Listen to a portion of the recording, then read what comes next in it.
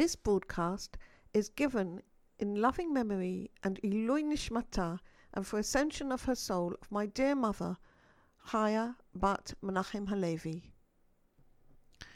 Before an action and after an action. When we first learn the stories of our forefathers and foremothers in the Torah, we learn them as events that took place in history to people who lived a long time ago. Some of these stories are intriguing and some of them disturbing. Either way, we need to ask the question, what do they have to do with us in our lives? However, the Zohar tells us something very interesting, that although the stories are given to us in an historical format, this is actually only a clothing that covers their actual nature. This is what the Zohar says. Rabbi Shimon said, "Woe to the man who says that the Torah's purpose is to tell literal stories and stories of people like Esau and Laban and such like. For if this was so, even in these times we could make a Torah out of the words of ordinary people, even nicer stories than these. If the purpose of the Torah were to demonstrate the affairs of the world, well, the rulers of the world have more excellent matters than those in the Torah, and we could follow them and make a Torah for them in the same way. But in fact, all the words of the Torah are high matters and are of the highest inner meanings. In other words, the Torah is not talking about history, it's talking about spiritual events. Come and see, there is a higher world and a lower world, and they are weighted in the same weight. Israel below is equivalent to the higher angels above. Of the higher angels it is written, He makes His messengers as spirits. Psalm 104. But when the messengers come down into this world, they have to be clothed in the garment of this world. For if they were not clothed in the garb of this world, they could not survive in this world, and the world could not tolerate them. And if the angels need clothing, how much more does the Torah, which created the angels and all the worlds, and which only exists through her, need clothing? So the Torah came down to this world. If it were not clothed in the garments of the world, which are the stories and words of ordinary people, the world could not tolerate it. And therefore the story that is in the Torah is only the garment of the Torah. Whoever thinks that the garment is the Torah itself, and there is nothing other, is crazy and will not have any portion in the next world. Because of this, David requested, "Open my eyes, and I will look in the wonders of your Torah." That is to say, look at what is beneath the garment of the Torah. Come and see, there is a garment which appears to all, and those silly people who, when they see someone dressed nicely, looking splendid in his appearance, don't look further, but judge the person according to the splendor of his garment, they're considering the garment as if it's the body of the person, and considering the body as if it were the soul. Likewise for the Torah, it has a body, which consists of the commandments of the Torah. This body is dressed in garments, which are the stories of this world. Foolish people of the world look only at this garment, which is made up of the stories of the Torah. They don't know more and don't look to see what is beneath this garment. Those who do know more don't look at the garment, but they look at the body beneath the outer garb. The wise men, the servants of the High King, those who stood at Mount Sinai, look only at the soul within the Torah, which is the chief aspect. This is the Torah itself. In the future to come, they will look on the innermost aspect of the soul of the Torah. Woe to those wicked who say the Torah is only a collection of stories. They're looking at the outer garb and nothing more. Happy are the righteous who look in the Torah as is fitting. Wine cannot sit except in a jug, so the Torah cannot dwell except in this garment. Therefore we need to look only at what is beneath the garment, and all the words and all the stories are garments. Thus the great sage, the Vilna Gaon, wrote that the Pshat of the Torah, The simple recital of the facts as we receive them in our weekly Torah portions is in fact the most mufshat, the most abstract of all aspects of Torah. Our understanding needs to start with the sod, the innermost aspect of the Torah that deals with the intentions behind the actions. What were the intentions of our forefathers and foremothers when they acted? What was God's intentions that lie behind the mitzvot of the Torah we're asked to do? In fact, it's only through understanding why our forefathers acted in the ways that are described can we appreciate them and learn from them. If we learn only from their outer actions, we get a very misleading picture. Let me give you a simple example of what I mean. I live on the top of a hill, about 10 minutes walk from a lovely nature reserve. And on my way back from my daily walk, I usually pop into a small mini market.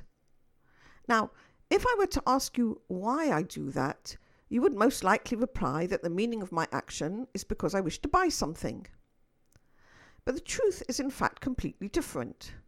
I pop into the mini market because it's got air conditioning, and a quick stroll around the mini market helps me cool off on a hot day before I climb the hill home. What can we learn from this little story? We learn that if we were to look solely at a person's outer actions, we do not understand their actions at all or what they intend by them. We actually interpret them very wrongly. It's no good trying to put ourselves into their place and projecting what we think they mean. This doesn't work even with people we know, and even more so when we're dealing with the great souls Abraham, Isaac, Jacob and Joseph, whose stories we're now reading in our weekly Torah portions. Their souls were so great, so pure, that we simply cannot refer to ourselves as starting points, imagining how we would act in their place. To actually understand their actions, we need to turn to the sod, the innermost part of the Torah, which records intentions. Now we can understand the Vilna Gaon's insistence that our attainment in Torah begins with the sod. Only thus can we fulfill the saying of the sages, the deeds of the fathers should be a sign for the sons. There are many incidences that we could look at to illustrate this, but today I've just picked one incident which I think is very helpful for us in all our lives. It occurs at the opening of Parshat Vayishlach, and I've chosen it because this one simple encounter turns out to be a deep instruction for us on how to deal with our Yetzer Hara, our inbuilt selfish nature. Our father Jacob has just fled from Laban, taking with him his wives, his sons and daughters, and his flocks, all of which he earned through his own hard work. Laban cheated him many times, finally pursuing him. But God intervened, warning Laban not to harm Yaakov. When they meet up, you can see Laban's cheating and his reluctance to let Jacob go in this famous sentence. And Laban answered and said to Jacob, "The daughters are my daughters, the sons are my sons, the animals are my animals, and all that you see is mine." In other words, he's not letting any single thing out of his domain. He's claiming everything that Jacob has worked for and paid for with the sweat of his brow. He's claiming it as his own.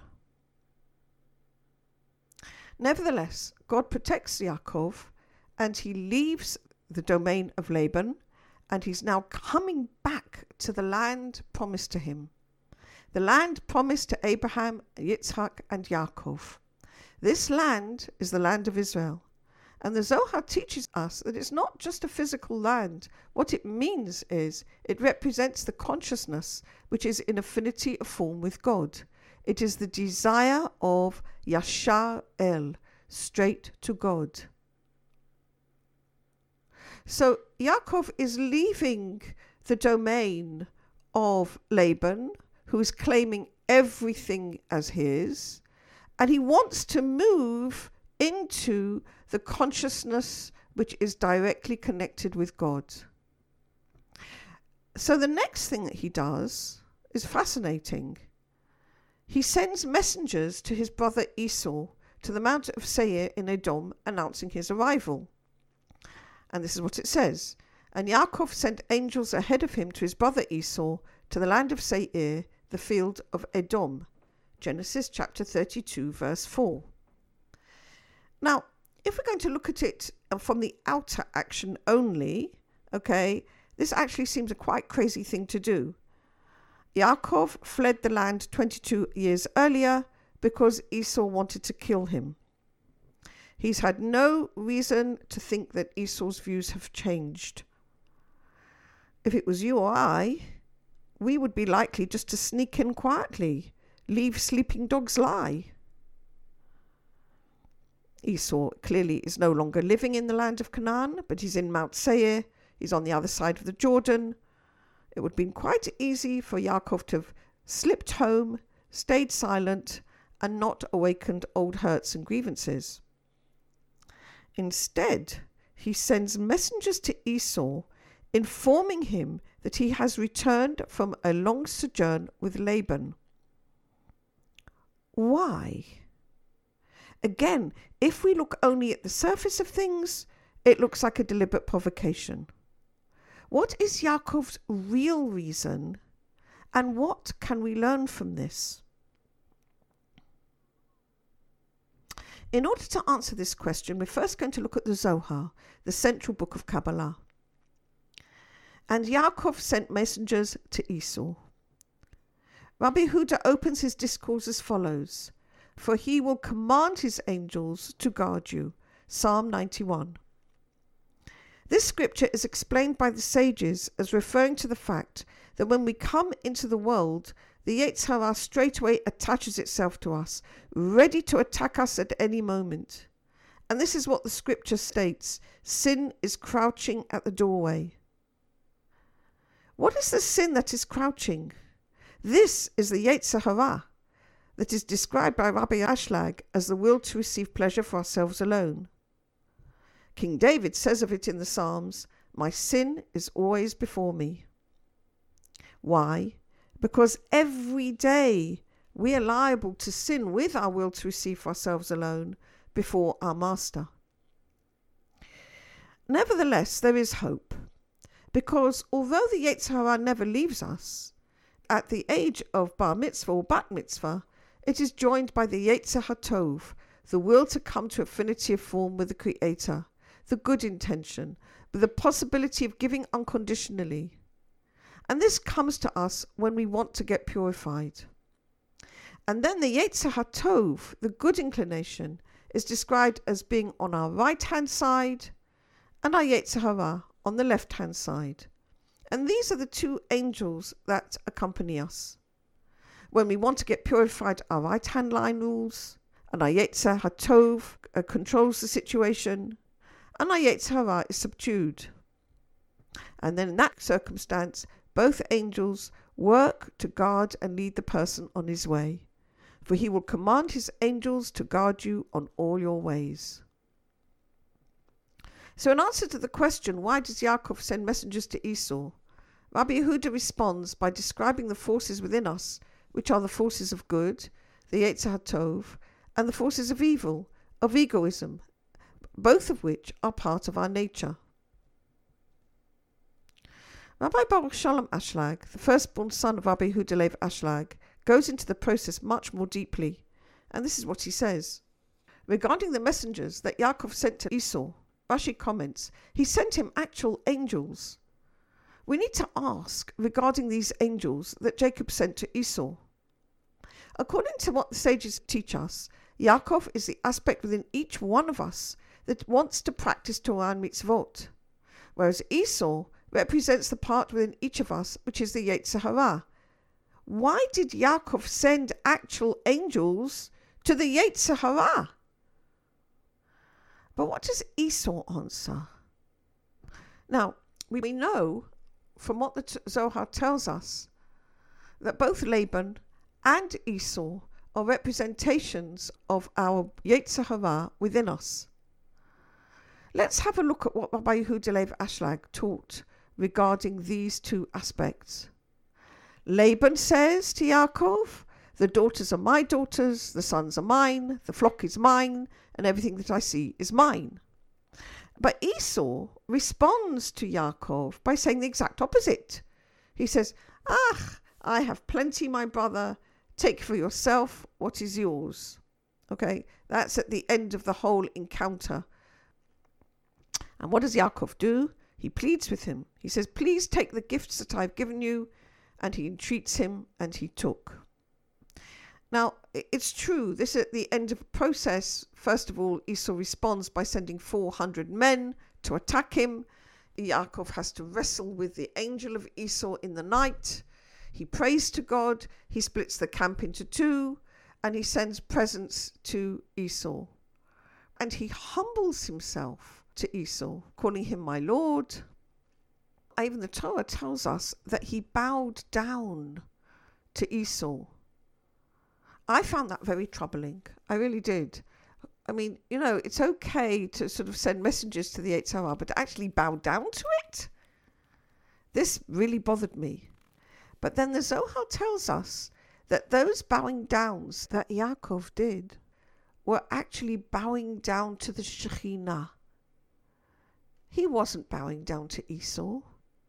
He was bowing down to the Shekhinah. He saw the Shekhinah before him, and so he bowed down to the holy Shekhinah. So his way was right.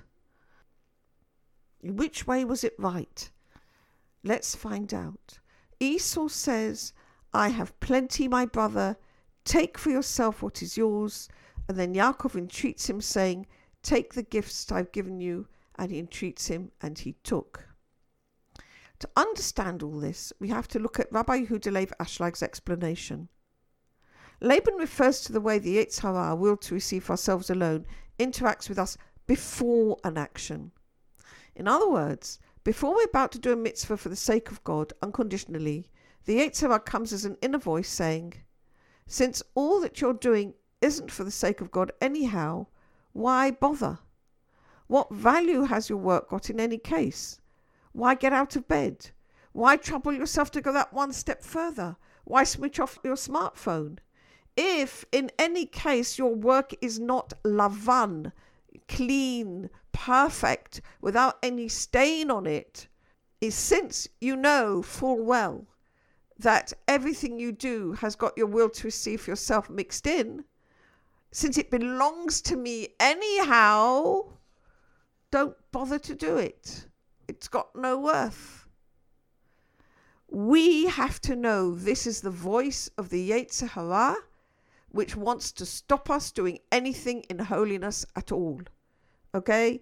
It comes to us before we're going to do a mitzvah, and we need to call it by its name.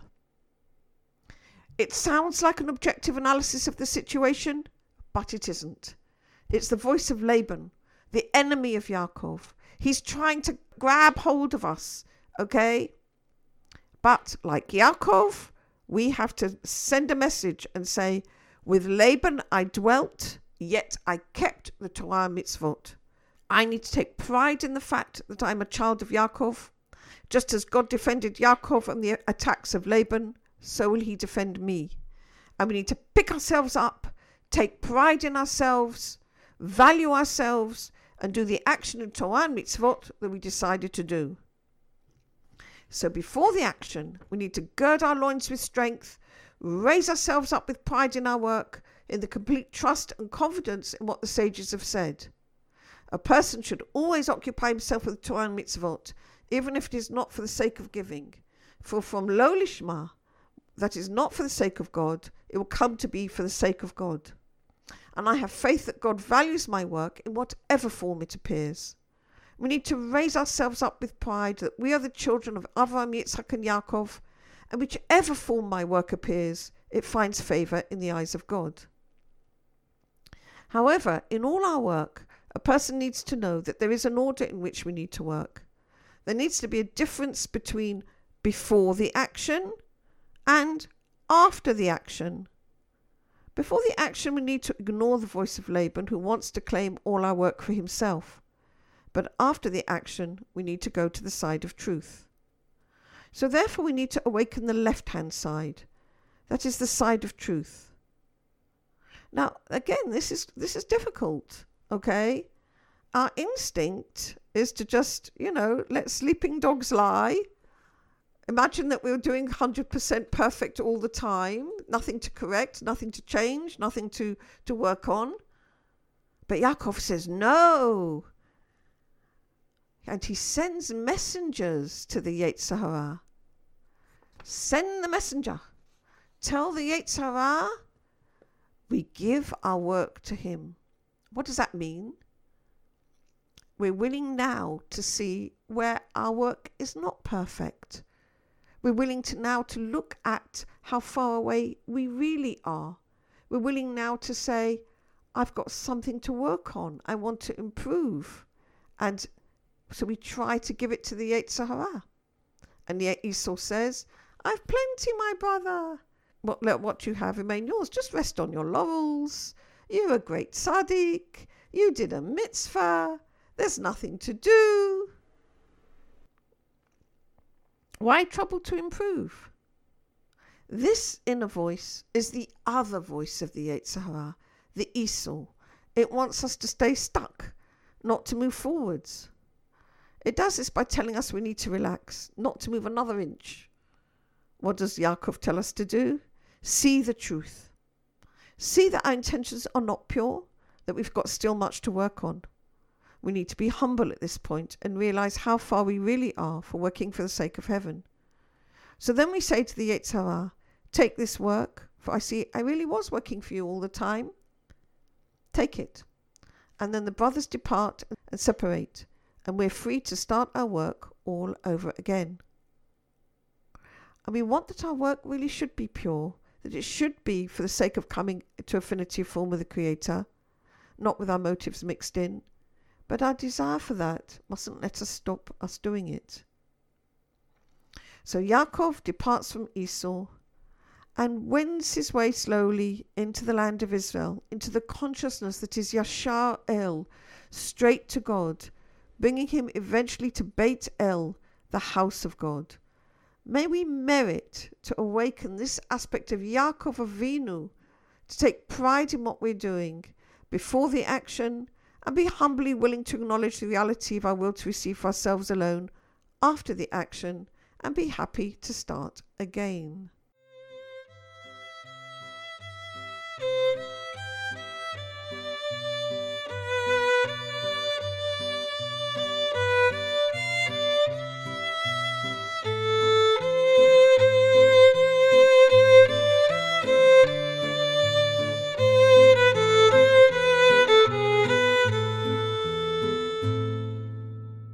This audio recording is brought to you from Nahora School, established by Yedida Cohen for the study of the Kabbalah as taught by Rabbi Yehuda Leib Ashlag. Studies with Yedida Cohen are available through the Nahora School online.